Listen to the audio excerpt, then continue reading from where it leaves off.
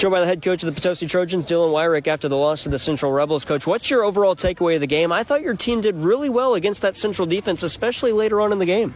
Yeah, we got fighters on our team. Excuse me. We got kids that have heart, and that's all we can ask for. We know that we were outmatched.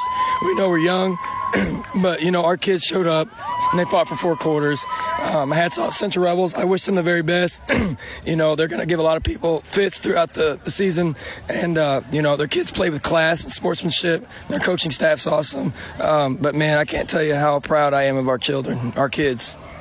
Running-wise, I thought your team did really well pushing the guys, especially JT Cross, being able, even though he's swallowed up by the defense, being able to just put his feet down and just push forward. And especially that touchdown when Luke Braverman, it looked like Noah Walton came in late and just pushed the pile for that 2-point conversion. Yeah, I mean, that's those guys working together and being hungry to score.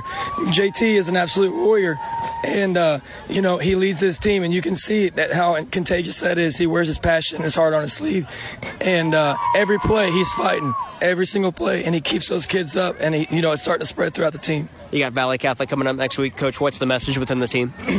Same thing. We're going to get better every day, and we're not looking at anywhere past right now in this moment. We're going to get better right now in this moment, and we're going to keep finding fighters and keep finding guys that need to be on the field and that are going to go and make plays.